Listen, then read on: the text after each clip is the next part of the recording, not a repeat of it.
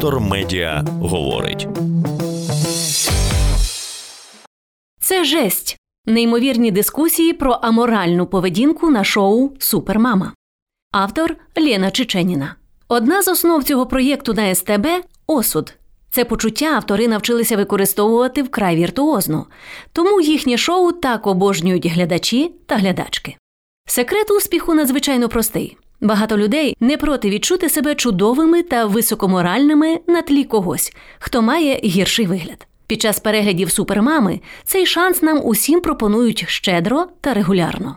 Тому аудиторія сидить біля екранів у білому халаті, хитає головою і думає щось штибу. Боже, який жах! Я би так ніколи не зробив, не зробила. Зазвичай дівчата отримують на горіхи за таке. Зарано чи запізно народила дитину, критерії вчасності доволі розмиті. Не прибирає вдома, бо замовляє клінінгові послуги. Не готує, бо замовляє доставку їжі. Сплавила дитину на няню чи маму, свекруху, чоловіка. Занадто чисто у квартирі, занадто брудно у квартирі. Забагато працює, байдуже до дітей. Ніде не працює, живе на шиї в чоловіка. І так далі. А ще тут ми маємо такий собі світ Крістофера Нолана на мінімалках. Бо поки глядачі засуджують учасниць, учасниці засуджують одна одну. І найкумедніше, коли вони критикують конкуренток за те, що роблять і самі. Цього тижня, здається, на проєкті стався апогей такої логіки. Нагадаю, принцип шоу в тому, що 4 учасниць по черзі ходять у гості одна до одної. Перевіряють чистоту квартири, вміння готувати, стосунки з дітьми та чоловіком.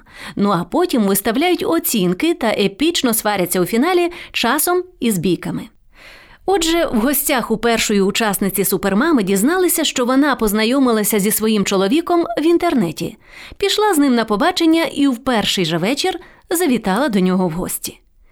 Мені просто подружка сказала, давай тебе зареєструємо на сайті знайомств. Я, звичайно, в це не вірила і, в принципі, ні на які серйозні стосунки не розраховувала. Я вирішила просто розважитися і в першу зустріч поїхала до нього додому. «Розважилася?» – запитали конкурентки. «Розважилася», – з посмішкою відповіла героїня. Після цього звучить страшна музика, і нам показують коментар іншої учасниці, записаний уже в іншому місті. Лягти з ним у ліжко в перший же день після знайомства – це аморально, жесть. До неї мами завітали на 3-й день. І ось про що вони дізнаються. Зі своїм чоловіком героїня познайомилася, коли їй було 20, а йому 15 з половиною. І жити разом вони почали на 2-й день після знайомства. А вже за кілька місяців вона завагітніла. «Афігеть!» – прокоментувала одна з учасниць. «Вцепив собі реальну тьотю. Це харизму треба мати, щоб тако знайти собі жінку дорослу». Історія про 20-річних реальних тьоть теж не дивина на «Супермамі». Зовсім недавно був випуск з учасницею, якій 43 роки, і вона виховує доньку без чоловіка.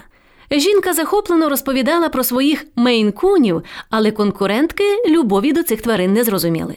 Олена на старості лишиться просто з котами. Отже, дівчина, яка вважала аморальним займатися сексом у перший день знайомства, водночас вважає нормальним почати жити з неповнолітнім на 2-й.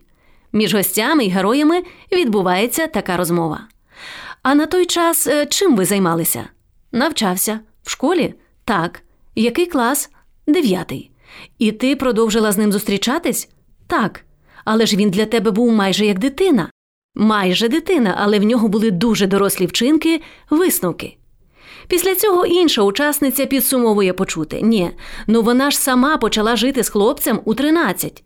То що могло її зупинити від стосунків з 15-річним? Одним словом, чудове шоу, усіляко радимо. Детектор медіа говорить.